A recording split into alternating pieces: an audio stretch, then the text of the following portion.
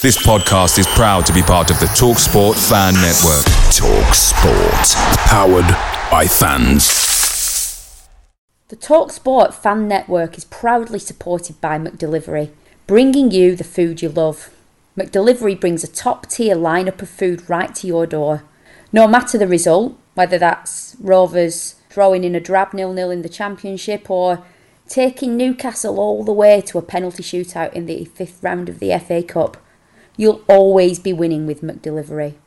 So, the only thing left to say is, are you in? Order now on the McDonald's app, and you can also get rewards points delivered too. So, the ordering today means some tasty rewards for tomorrow. Only via app at participating restaurants 18+. Rewards registration required. Points only on menu items. Delivery fee and terms apply. See mcdonalds.com. My name's Erin Griffin, and I'm in the online ABSN program. Marymount University is preparing Erin for her nursing career. My professors really want me to succeed. My experience with Marymount has been really great. She's studying online and will be graduating in just 16 months. And getting that hands-on experience is really helpful, and I feel ready to go out in person and practice my clinical skills. Virginia needs nurses. Make a career change and make a difference. Visit virginiacareerchange.com for more details. virginiacareerchange.com.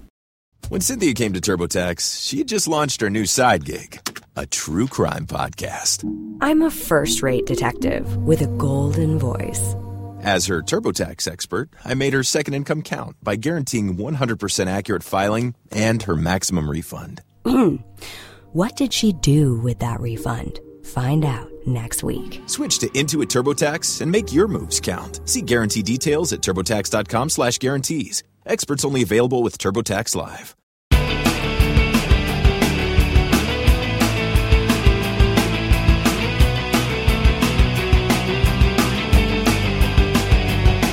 Hello everyone, it's a new season, fresh start, fresh optimism, and what better way to celebrate than a fresh series of BRFCS podcasts?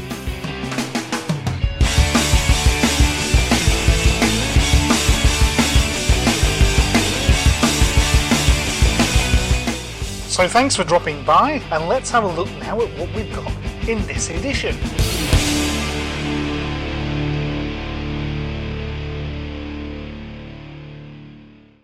Hello everyone and welcome to this BRFCS podcast. Wimbledon's over, the British Grand Prix's been run, and the Open Championship has only recently completed, so it's time for our minds to turn to football, which amazingly is just 11 days away. 5th of August, too soon? No, I don't really think so. We did say if there was public demand we'd be back, so I'd like to thank all three of those people on BRFCS that said they'd like to hear more of these, and you three are responsible for tonight's podcast.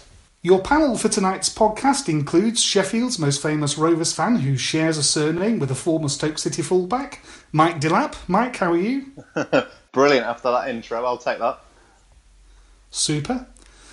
Like geniuses before him, such as Prince and Two Guy, he needs only one name to identify him. Yes, it's Cammy, and he's back with the podcast. Cammy, how are you? I'm alright, and even brilliant after hearing that, thank you. Splendid stuff. And in a squad rotation move, perhaps worthy of Owen Coyle, the erstwhile host tonight becomes panellist, and the erstwhile panellist tonight becomes host. So in a bit of squad rotation as a result of muscle tightness, Josh Boswell tonight is a panellist. Josh, how are you? I couldn't be any happier not to be presenting this, let me tell you that. Well, let's see if you still hold that view at the end of the evening. But let's press on. In part 2, we will also introduce a special guest, but anyone who's been following Cammy on Twitter tonight will know that it's Linz Lewis, so not much mystery, but a very special guest and a very warm welcome to Linz, and you'll be hearing from her very shortly. The running order tonight, in part 1, we're going to be looking at off-the-field events since May. In part 2, Linz will explain how a Nottingham Pace Scotland fan ends up supporting Rovers, and she will share her amazing charity fundraising efforts with us. And in part 3, we'll turn to on-the-field issues, and particularly, of course, the pre-season friendlies, and we'll throw it forward to the start of the new season.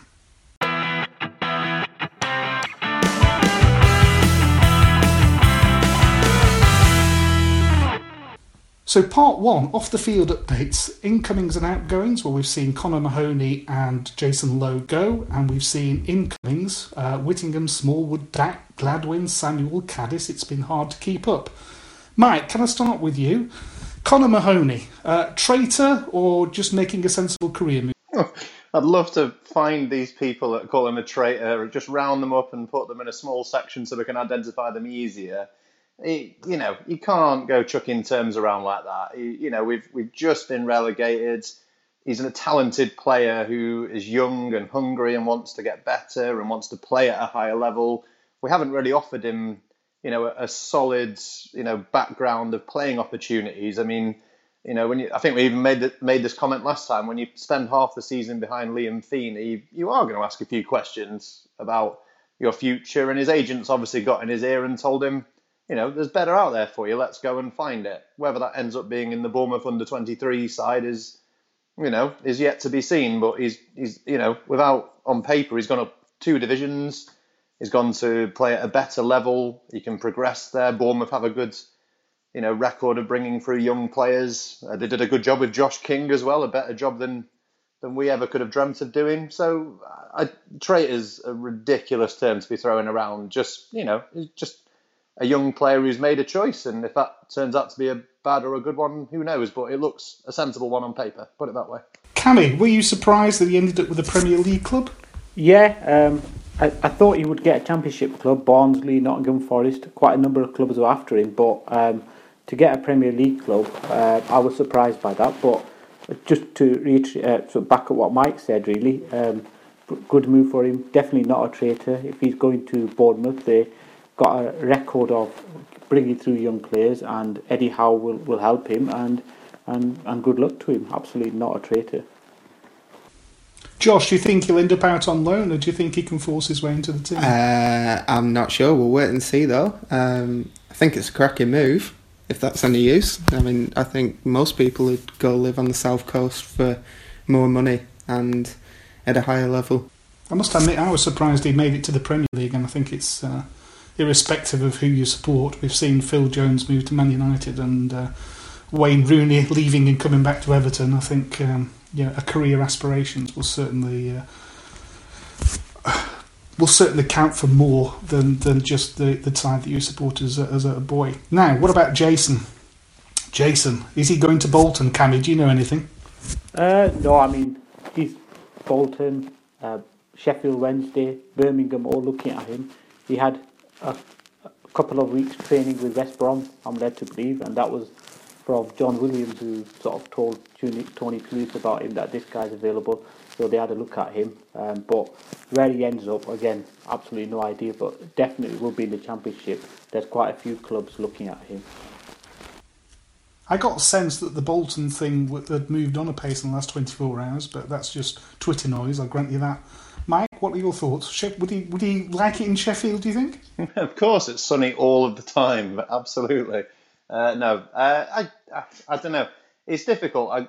Sometimes with some of our players, the last few seasons, they don't seem to perform very well at Rovers, and then they seem to make a move that seems strange at the time, and they end up, playing much better in a better team, and almost leads you to sort of believe in a, in a way, it's like when you break up with an old girlfriend, like, it's not you, it's me, that sort of thing. Likes of Anthony Modeste. I mean, crikey, me and Josh have made enough jokes over the years about him, but look at him, he was absolutely terrible at Rovers, and as soon as he moved back to Germany, he's like, the second coming of Ronaldo almost.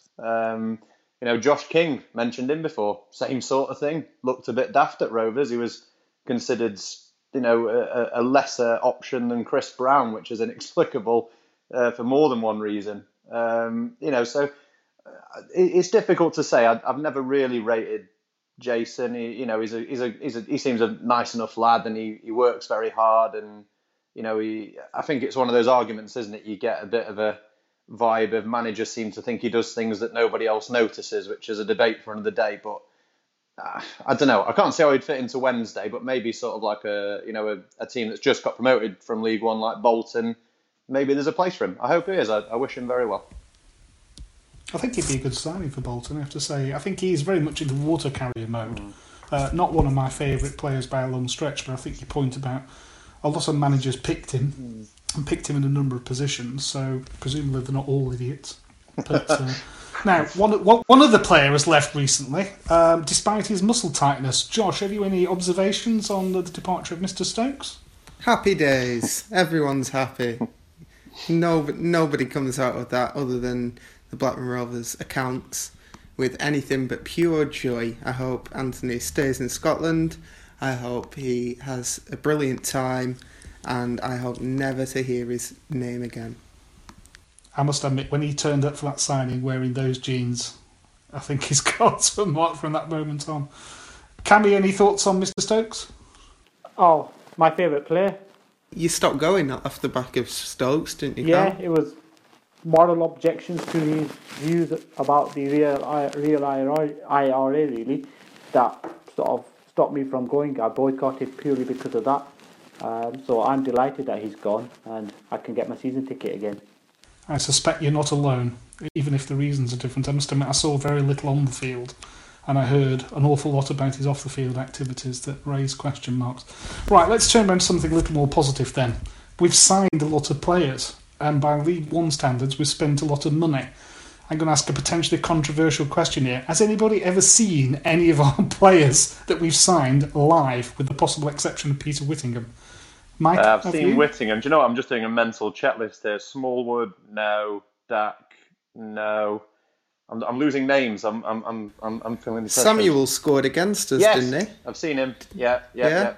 That's fine. Other than that, I can't think of anyone. I'm just going to go with they're all great, and we're definitely finishing second. I just like to repeat that. Of course, yeah, we need a new title for this edition, of course. I'm sure you'll come up with something by the end of it. Bradley Dack, a lot of money for League One. Cammy, what are your thoughts on spending so much money on one player in our situation? I think it mirrors when we came down from the Premier League, wasn't it? We got relegated, and the transfer window before we came down, we hardly spent anything, and then as soon as we got relegated, we decided to spend millions of pounds. So this, in relative terms, is the same. We've come down to League One. We didn't spend anything in the January transfer window when you would have thought they would have tried to strengthen the squad and give us a better chance of staying up. We come down and we start to spend money again. And so, it's a lot of money. To be honest, I've never heard of the player, never seen him play, but people who I've talked to rate him quite highly for League One, and they think that he could potentially be a player who can not only get us up, but can then take that next step and be a good championship quality player. He was brilliant season before last, wasn't as good last season, but obviously Tony Mowbray sees something in him, and he's willing to part with that kind of money and has managed to convince the owners to actually back him. I think we're back to that strategy that we had with Gary Boyer, where he went and talked to the owners and they started to sign players who were 22, 23, 24, who were highly rated when they were 17, 18, 19, didn't make the grade then, and Gary Boyer brought them into the squad and then managed to reinvigorate them, and the club sold them on for a profit. So maybe it's that model that Mowbray has convinced the owners to back again, and that's why they're spending money on people like Dak. I think the Gillingham fans seem to be giving him praise on Twitter. They seem to be sad to see him go, which I think is a reasonable barometer. It wasn't thank God he's going. I'm going to jump in. I just wanted to know how professional these auditors were that came in to have a look at our accounts and had a look and thought, yes, feel free, spend lots of money. That seems to be a very strange conclusion to have reached from people who are apparently experts in their field. It's an interesting one. It certainly is an interesting one. I know the rules are different, aren't they, about financial fair play in League One, but the owners have to put the money in the share capital for it to raise. So I suppose the obvious conclusion from that is there are still sales to be made. What are the chances of Mowbray and Lenihan still being here on the 31st of August, shall we say? What about Lenihan? Josh? For me, our best player. Definitely our most valuable player. So if he is going to go, he's got to be a decent fee. I'm not sure what a decent fee is. I saw Alan Myers mentioned about $1.5 million plus some add-ons on Twitter, which I thought was very cheap for what would be our best player. But undoubtedly he's going to go. You can see all the telltale signs. He's not played tonight at Grimsby.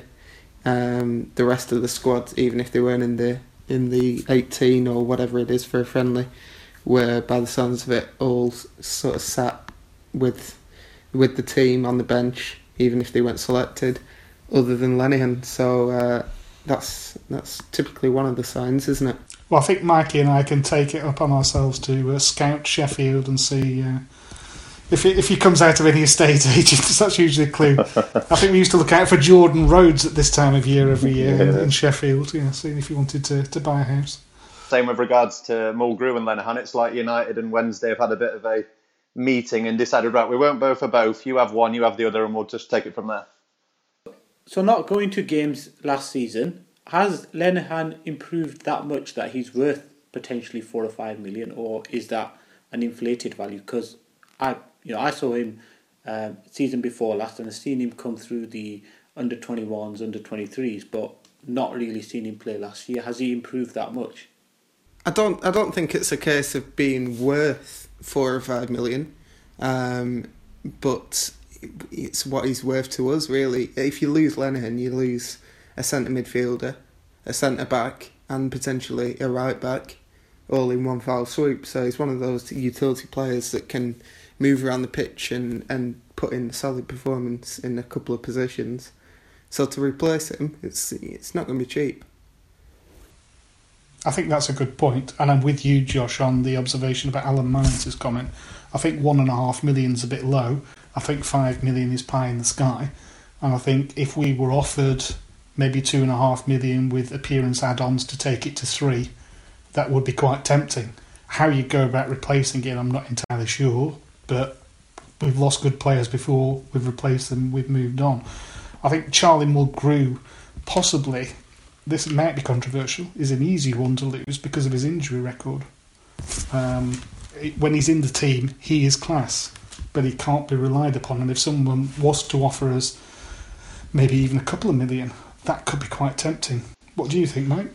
He's in his early 30s, Mulgrew, isn't he? Unless I've gone totally mental, so it wouldn't be the worst offer to accept in the world. And you're saying about having who would you replace him with? I mean, long forgotten Scott Wharton would hopefully, again, step up and maybe try and make the position his own. I sound like I'm on the X Factor panel now or something, but he's on a journey. Exactly. He's doing it for his family as well. But I think with Mulgrew, I'd be more inclined to, if you offered me, you said you have to lose one, then absolutely it would be Mulgrew, because I'm with Josh on the whole versatility of Lenihan.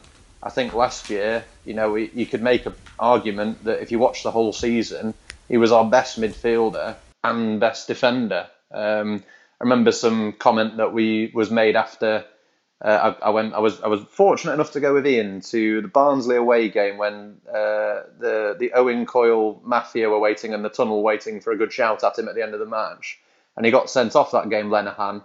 And because he got sent off, there was 3 or 4 people going on a big tirade about him, which completely ignored the fact that he was by far and away our best player on that day.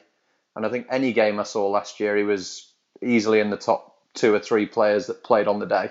I know it all comes down to the fact we're relegated and there's a big fee might be involved if we're lucky, but I'd still be very, very loath to lose him. I think he could be key next year if we can somehow convince him to give League One a shot for 6 to 12 months.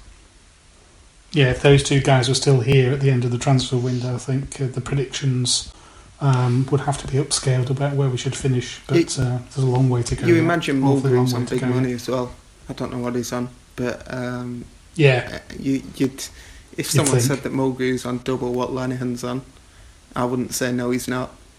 And I wouldn't say Mulgrew over the course of a season gives you double what Lenihan does. I think Ian made some point to me privately once. I'm hoping I'm allowed to share this, but I think there would have been a lot of merit in incentivising Mulgrew's contract if we had any sort of negotiating noose about us. Because I think he's a very special player, Mulgrew, but like you say, he can't be, you can't pin him down for 30, 35 games a season and guarantee that. It's very pot luck, I think, what you get out of him over that period of time. Yeah, I think that's absolutely true. So one thing I saw tonight, of course, Jason Steele gave his gloves away before the game at Grimsby, apparently, so that means he's definitely off. And there's a rumour that we're after Connor Ripley from Middlesbrough. So if Stuart's had a word in his ear, I don't know whether that will be a positive or a negative thing. Cammy, have you heard anything about our changing goalkeeping roster? I've not heard about incomings, but obviously it was being reported in the North East in the local press that Sunderland are looking to tie up a deal for Jason Steele for close to $500,000 and then some add-ons depending on them getting promoted, which I think is a fair deal because we've got Raya coming through and he should rightly be our number one now. Again, from what I saw last year, albeit highlights, Steele did make quite a number of mistakes, so maybe it's time to move him on, and 500,000 and some add-ons will be a good deal.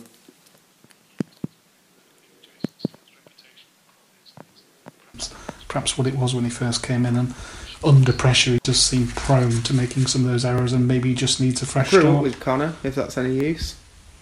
He lived next door but one. I'm not sure how to follow that. What is he any good in goal, I guess is the obvious question. Well, he is good in goal, but only because he had an older brother called Josh, who was an incredible at sort of school level striker. He was captain of the school team, captain of the regional team. Stopped playing football in the end, but basically for a good 4 years, all we did all summer was kick balls at Connor. There we go. So if he joins us and he's a success, then you've played your part. So hang on, he had a brother called Josh. Is this some sort of podcast exclusive? Boswell is Ripley's closet son or something? No, just a fluke. Good name. That's what it is. So, with all these new players coming in, I'm expecting a raft of new memes, and I'm looking at you in particular, Mike, because you're down with the young people and that sort of thing. I haven't a clue what I'm talking about, but I just thought I should mention memes. I've seen that you've started one or two already, and Bradley Dack seems to be the focus of one or two of them. Have you got some more in the pipeline for us? Well, I've been lazy, admittedly. I came out with that, which I was quite pleased with. I'd put that at a good 7.5, 8 out of 10 for the Dack one. Which for all you meme fans is, oh my god, it's Dak again. Backstreet Boy trivia for the 90s. But off the back of the success of that one, I've had a little bit of a lazy period, so I need to get my thinking cap on. And anyone's got any good suggestions for Smallwood without being overly rude would be good. If anyone's got any suggestions for Dominic Samuel, and again, I'm all ears. We can brainstorm together. Don't put the pressure on me. Well, I think, Josh, in a reveal before the podcast started recording, you've got a little nickname for our new striking partnership. Are you willing to share? Yeah, the strike force from this point forward is Sam Ham. Oh, we've had the SAS. We've had what was the rubbish one about Chris Brown? There was one about Chris, just insinuating Chris Brown was rubbish. But it's now just Sam Ham. Sam Ham. We also, with Smallwood and Samuel, have Dick and Dom in our squads. Some potential there. Come on, we can't improve on this. Scraping the barrel. Okay, moving on. Umbro. I think they've pulled out all the stops this year. I think we've got the best two new kits for a long, long time. What do we think? Mikey? You were complaining about the sleeves a couple of weeks ago. I was worried about the sleeves. It's true. I was worried about the sleeves. I thought they were going to follow the whole City model, but they don't. They're plain black, and I'm cool with that. To me, all Blackburn Rovers away kit should either be that wonderful shade of orange or black and red. Other than that, they are just garbage to me that should be used as something to put over your table if it's getting a little bit messy. You know, the ones they brought out this year, yeah. I can live without the sponsor on the front. I've never been a big fan of betting companies on the front of shirts. In fact, most of their logos look absolute garbage to me. But I think they've done really well. I could live another thing just to moan about whilst we're on a bit of a rant. The price of the kits, of course, just universally is ridiculous, especially for young kids and stuff who you're trying to get into the game. But the designs, I don't think I bumped into anyone who could really say much negative about them. I think they look bloody smart. Kai? Yeah, first time in a long time that I've bought both kits. Absolutely love the design. Wow. Love the red and black. It's classic design, and yeah, absolutely brilliant. Can't go wrong with it. Just wonder how many of our younger fans will remember that from the first time round, and how many of my age group will be up the loft digging it out to save money, because that's what I'll be doing. But there we go. Josh, what do you think?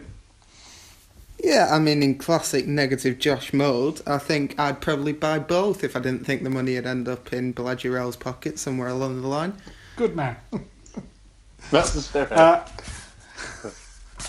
Happy Christmas. Okay, moving down my agenda then. Academy. Eric Kinder has joined erstwhile Rovers assistant manager Neil MacDonald at Limerick, and Stuart Jones has been promoted internally. So is that a sensible progression and promotion of an internal candidate who's made out for the job, or is it a stunning lack of ambition? Cammy, what do you think? I think it's sensible. He's the architect of us getting the Category 1 status again this year. So he's done all that work, and he deserves his chance to be the academy director. So I think it's sensible. It gives us some continuity. He knows the structures that are in place, and it's a sort of fresh ideas, hopefully. Obviously, Eric Kinder and his team did a magnificent job. We've had so many good young players come through over the years, but maybe now we can go in a new direction, fresh ideas, but we've got that continuity with promoting somebody from within who's obviously been heavily involved in us getting the Category 1 status again. And that's crucial for us. We have to produce more.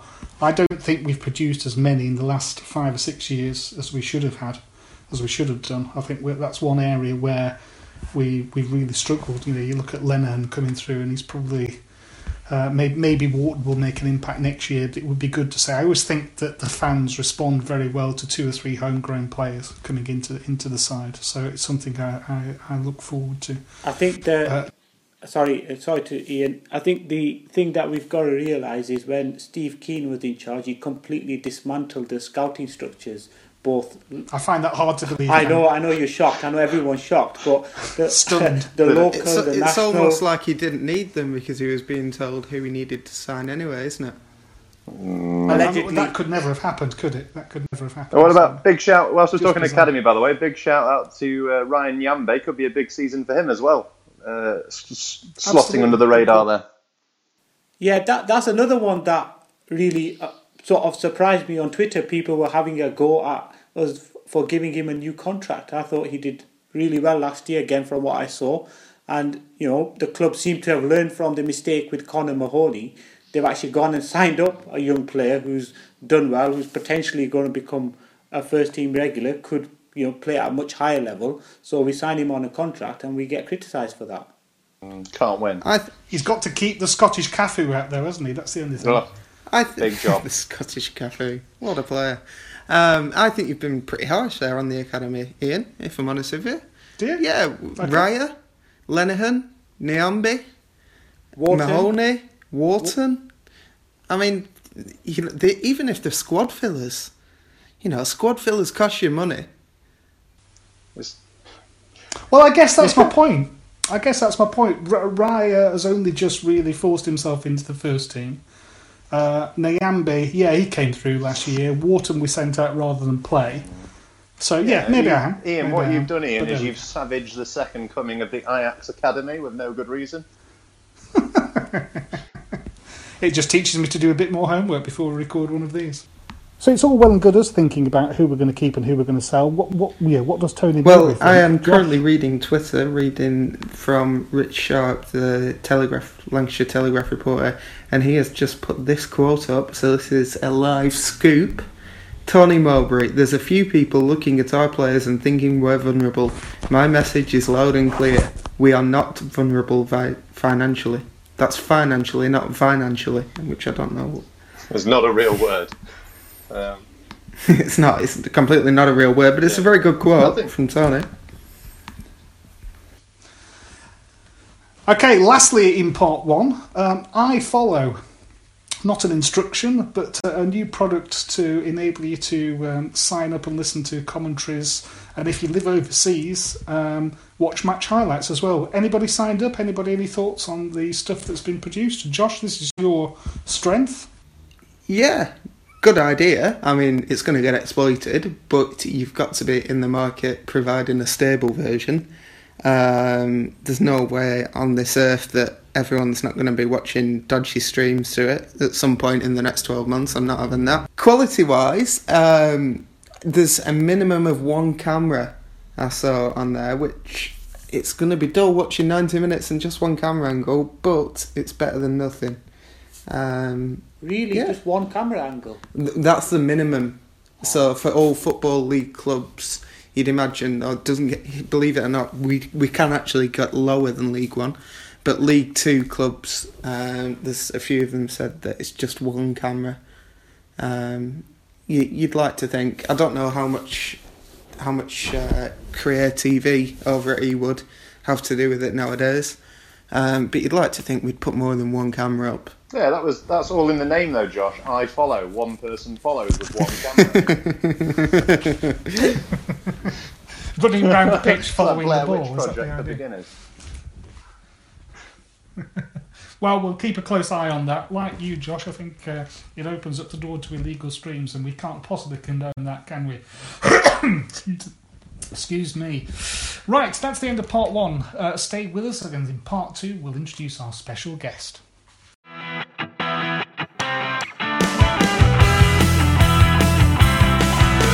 Welcome back, everyone, to part two of this edition of the BRFCS podcast. And in part two, this time, we're going to introduce a special guest, Linz Lewis. Linz, are you there? I am. Hi, guys. Thanks for having me.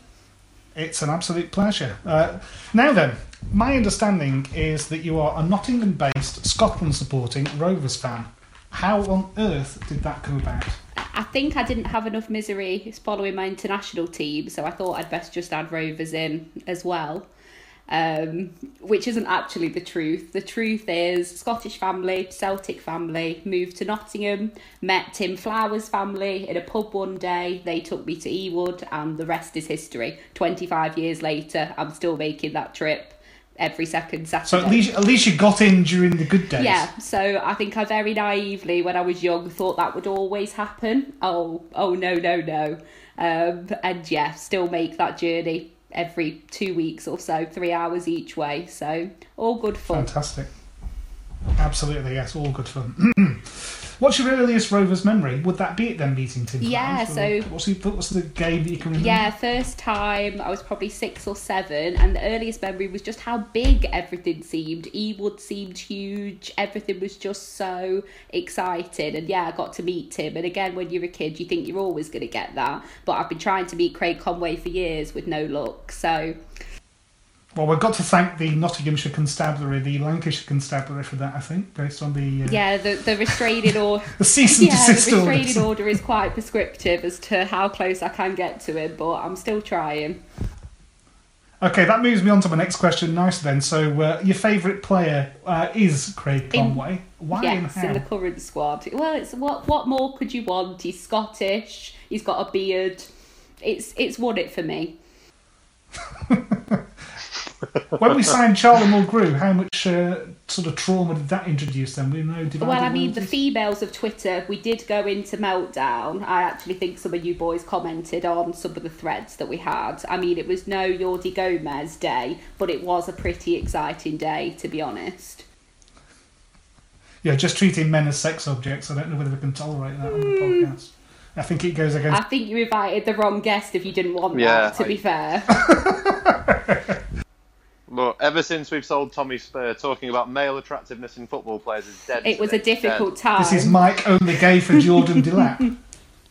That was my hashtag, just so we're clear. Oh, was it? I do apologise. How could I have got that so wrong?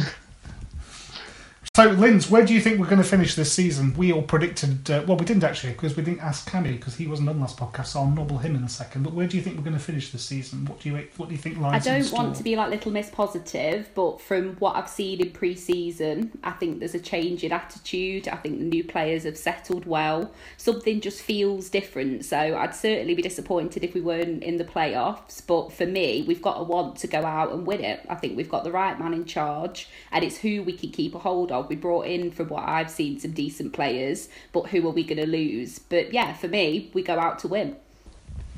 Fantastic. And you too, I'm sure, like me, will think that a visit to Wembley and the Checkatrade Trophy is the there for the Checkatrade taking. Trophy just hurts my heart. I just don't get it. That and the Caribou Cup or whatever they're calling it this week. Just no. I am having something put in my contract that means we never, ever, ever mention the Checkatrade Trophy. You've got a contract? No, No one told me about contracts. I've literally just made that up, but I want one drawn up now immediately. We're all on short-term trials, basically. Yeah. There's a heavy squad rotation in place, so there we go. So anyhow, one of the main reasons why I wanted to get you on the podcast is it became apparent on your Twitter feed over the last few months that you've been doing some absolutely extraordinary fundraising events. So could you tell us a little bit about what you've been doing and what you've been raising money for? Yeah, so anybody that follows me on Twitter, which is @LinzLewis15 for anyone who doesn't, will have seen the hashtag for Megan fundraising that's been going on. So to set the scene, Megan was a 14-year-old Rovers season ticket holder, a whole family of Rovers season ticket holders, so granddad, dad, little sister, more cousins and uncles than you can imagine, so it's a real Rovers family. Megan passed away in February, and prior to her passing away she was treated at Sheffield Children's Hospital. So some of you guys listening may remember that there was a minute's applause in the 14th minute of the game against Derby in February, and that showed me that there was a real desire amongst our community, our football community, to do something in Megan's memory. So hashtag for Megan came from there, and it's grown from what I imagined would be something very small to actually something that at times has been busier than my actual job. So I'm really hoping that my employer isn't listening. So yeah, it's been fantastic. So people have really jumped on board with it, and it's been a really good opportunity to speak about Megan and to raise money for a hospital that, although it's based in Sheffield, treats young people from all over the country. Yeah, Sheffield Children's Hospital has a tremendous reputation, as both Mike and I will be well aware. You're being very modest, though. You've done an awful lot of fundraising that has involved tremendous amounts of physical effort. Yeah, so I turned 30 in November, and I'd already signed up to do a half marathon. As the least exercise orientated person in the world, that was going to be a massive challenge anyway, but decided to use that to sort of promote the hashtag for Megan campaign. I then decided that wasn't enough, and it was unlikely people were going to give me their money if I just did that. So I've done a challenge sort of every month between April and the half marathons in September. So yeah, I think I've done 2 or 3 10Ks, 2 5Ks. There's a virtual marathon to come in August, and then the Nottingham Half Marathon in September ends it all. And then I'm just going to go and sit in a room somewhere and eat cake for a long time. And it will be well deserved. And you do it wearing Rovers shirts invariably, is that right?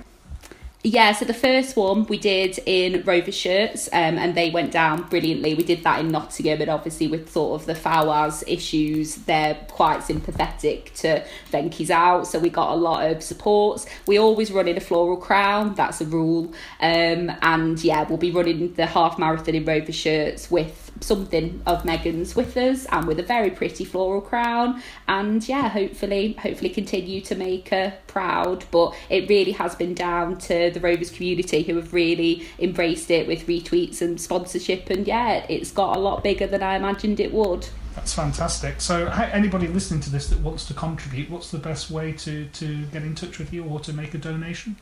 So the Just Giving page is www.justgiving.com/LinzLewis15.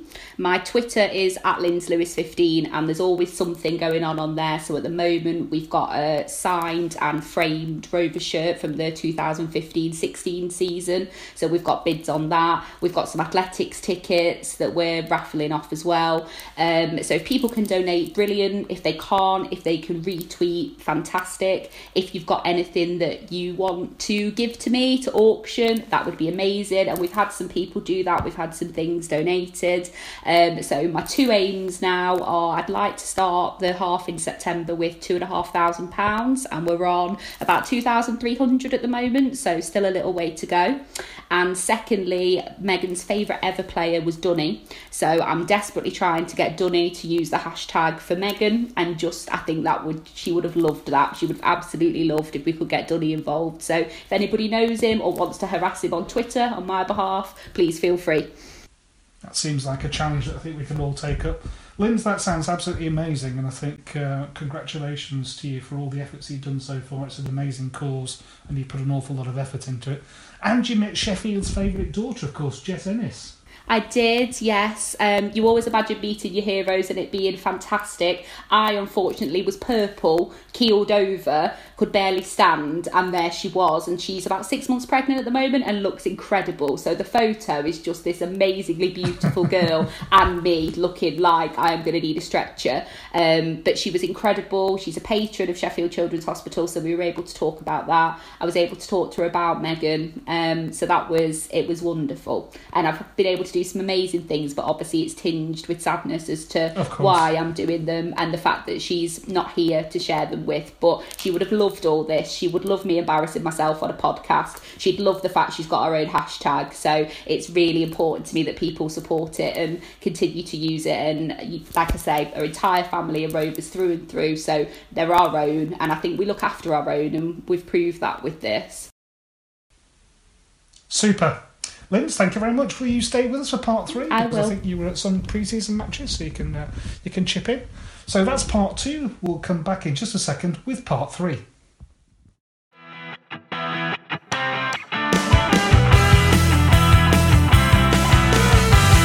Okay, everyone, welcome back to part 3, and in part 3 we're going to look at the on-the-field updates since the end of last season and the various pre-season friendlies, including one that finished only a few minutes ago actually at Grimsby and resulted in another narrow victory for Rovers.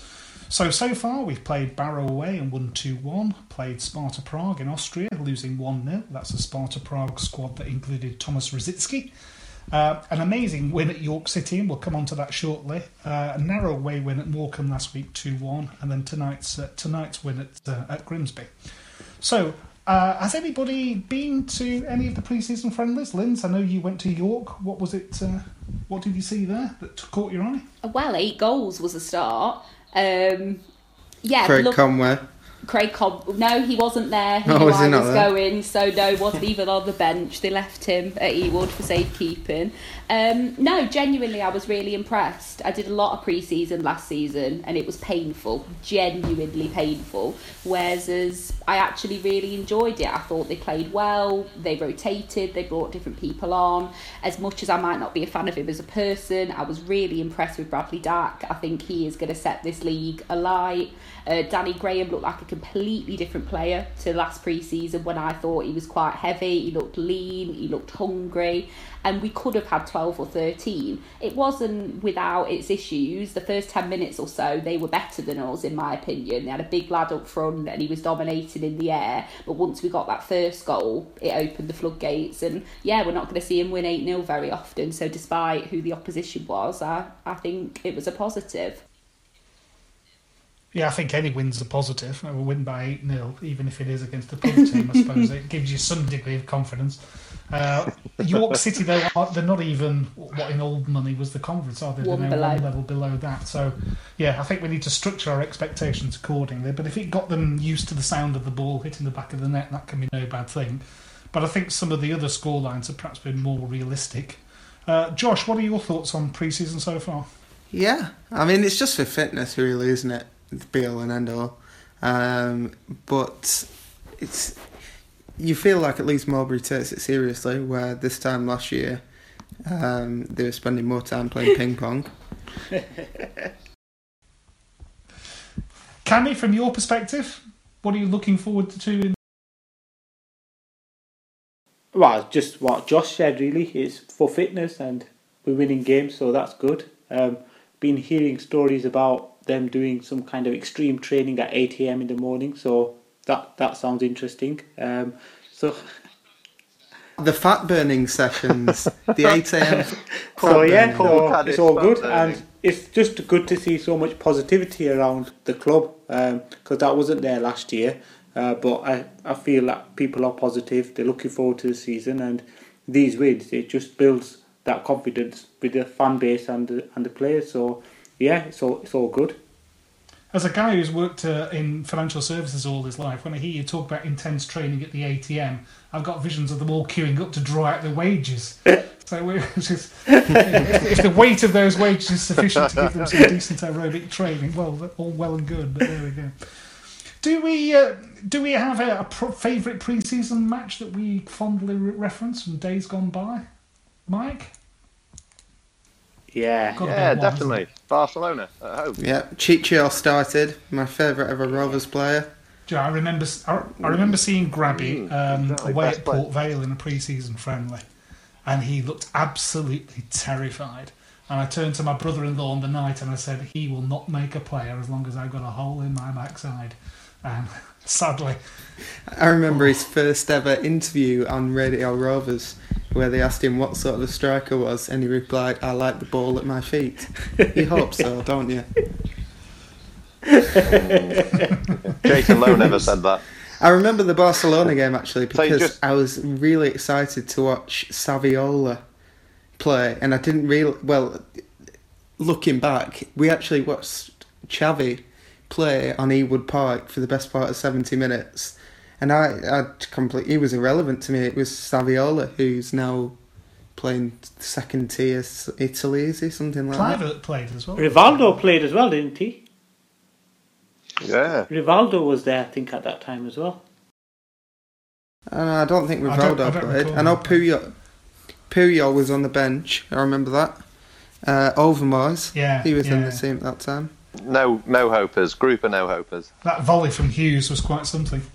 Yeah, there was never a bad Mark Hughes volley, though, let's face it. It was just coming on to the pre-season thing, so I'm going to chip in like I always do. But I think I know they don't mean much results, but I think how we start is going to be it's going to dictate really how the season goes, the first 5 or 6 games, because if we can hit the ground running, you can feel a little bit of positivity building, and we can, it can give us a bit of a lift off. But if we start to faff around at the start, maybe lose a few games that we shouldn't, there's always that little bubbling undertone of frustration and anger that's always there that could really start to surface again, which we need to be very careful of. So I think if we can build momentum and get the results in, even just in pre-season, get used to that winning feeling, it's not the worst thing in the world, even though people laugh at results in pre-season. I'm a firm believer in momentum, I must admit, in terms of just getting used to winning games. And the phrase I used earlier, hearing the ball hit the back of the net is no bad thing. I think Southend took a bit of a hammering from Brighton tonight as well, so if we can take any small comfort from that, we can do. Linz, do you have a favourite pre-season match from days of yore? Weirdly, Blackpool away last season. No, not for the not Dare for the we ask football, why? clearly. I was going to say, did it have anything to do with football? That is my favourite pre-season game ever. She was chasing Craig Conway down Blackpool. That's just a standard Saturday. Splendid stuff. Okay, so the league season starts a week on Saturday, as we know, but the 2 cup competitions have been drawn already. What was the League Cup? The Carabao Cup. We've got Tony Mowbray's old side, Coventry City, away. Last time I was at the Ricoh Arena was to see Bruce Springsteen, so if I do make it to this game, I doubt I'll have quite as enjoyable an occasion, but what do we expect from that? Cammy, any thoughts? That's what I think of that. So we're concentrating on the league this season, is that right? This Mickey Mouse tournaments, a lot of them, I'm honestly not bothered by. Checker Trig, whatever. Hey, it wasn't a Mickey Mouse trophy in 2002. Yeah, we owe Coventry though, don't we? They've done us a couple of times in cups recently. They had a couple of seasons in a row where they beat us in the FA Cup. Yeah, Gunnarsson. Yeah, Leon Best as well, wasn't it? Crikey. Yeah. Leon Best scored. God, yeah. Surely not. Sure, no, not I think he did, didn't he? Have I got that wrong? I don't know. We'll look it up. Can we Google during a podcast? Is that legal? I've just been googling the Blackburn Barcelona game to see what the team was. I know. We've moved on the agenda now, Cammy. The window's let it go, Cammy. Let it go. Okay, I will briefly mention the Checker Trade Trophy at the risk of Mike shouting me down, but we've drawn Mark Hughes. He's Stoke City, or an approximation of the Stoke City side. And then our local nearest and dearest Bury and Rochdale, who will also play in the league, of course. So that's a great chance to renew acquaintances, 4 times next season or whatever. Fantastic stuff. So I think we'll pass swiftly over to that. So, any other business? Josh, what's going on the BRFCS forum then that we should know about? Yeah, I thought I'd do a quick 30-second forum review. So starting right at the bottom, we have got Jude Nally. Alan Myers said he may be coming back and then he hasn't done, so that's that for another year. The Rovers Fantasy League is on there for Premier League for this coming season. If you're not in time for the first game, you can't get in, and the rules are no Burnley players in your team. Everyone's laughing at Bolton because it looked like they were going under. I'd say don't hold your breath, it could well be us soon. And what else have we got? The Trust are trying to make the training ground an asset of community value, which is all good. There's the University of Burnley asking about the pies at Blackburn Rovers. And Rock Against Venkies on the 2nd of September at the Napier in Blackburn. And that is the forum at the moment. Oh, and we've put a big screen up and everyone's getting really icy about a big screen. Okay. That'll be the end of it. That's it. Pre-season. There we go. Yeah, the sooner the football starts, the better, I think. Absolutely, and that certainly reinforces that. So just outside Rovers at the minute then, Wayne Rooney, sensible or sentiment? Cammy? Sentiment. Mike? I'm undecided, but yeah, sentiment. Linz? Sensible. Sensible. Josh? Sensible for me as well. 2-2. Well, if I'm forced to put the casting vote, I said when he signed wholeheartedly sentiment. I just couldn't see any logic in it whatsoever. And then a few wiser heads than mine pointed out that Rovers over the years have signed a couple of old heads who've done some sterling work for us, like Kevin Moran and Gordon Cowans and players like that. So maybe he has got a role to do, but big wages. Paul Robinson's retired. Did that shock anybody? Because I thought he retired about 3 years ago. Mike?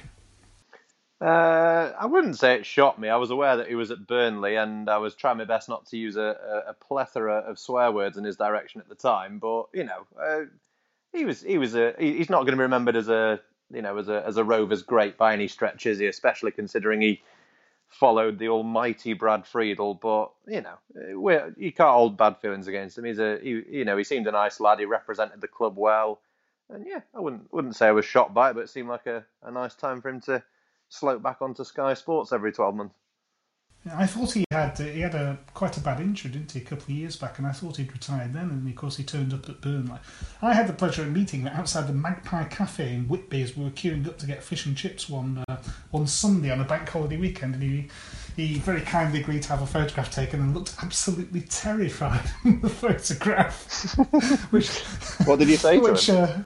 Well, would you mind awfully having a photograph taken with me, Paul? I am a Rovers fan. Maybe that surprised him that a Rovers fan was in Whitby, I don't know.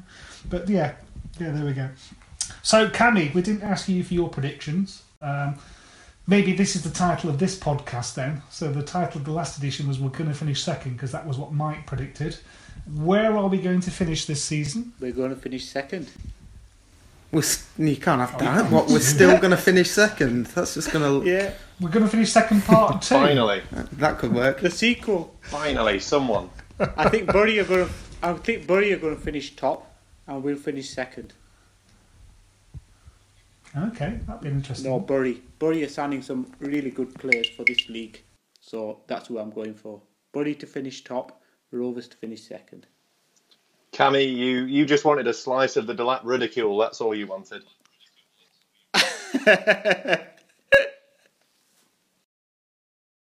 So I think the title of this podcast should be Linz Goes Wild in Blackpool.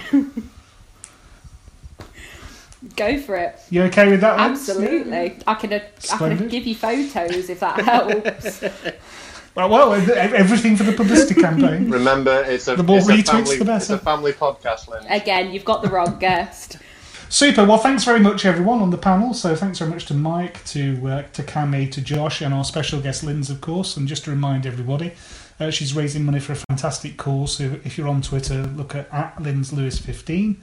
And we'll also, when we retweet the links to this podcast, we'll put in a link to a Just Giving page as well. But fantastic effort all round there.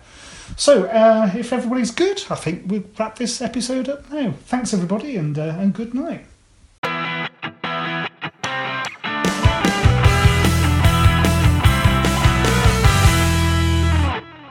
Sports Social Podcast Network. It's the 90th minute. All your mates around. You've got your McNugget share boxes ready to go. Your mate's already got booked for double dipping, and you steal the last nugget, snatching all 3 points. Perfect. Order McDelivery now on the McDonald's app. You in? At participating restaurants, 18 plus. Serving times, delivery fee and terms apply. See mcdonalds.com. This podcast is proud to be part of the TalkSport Fan Network. TalkSport. Powered by fans.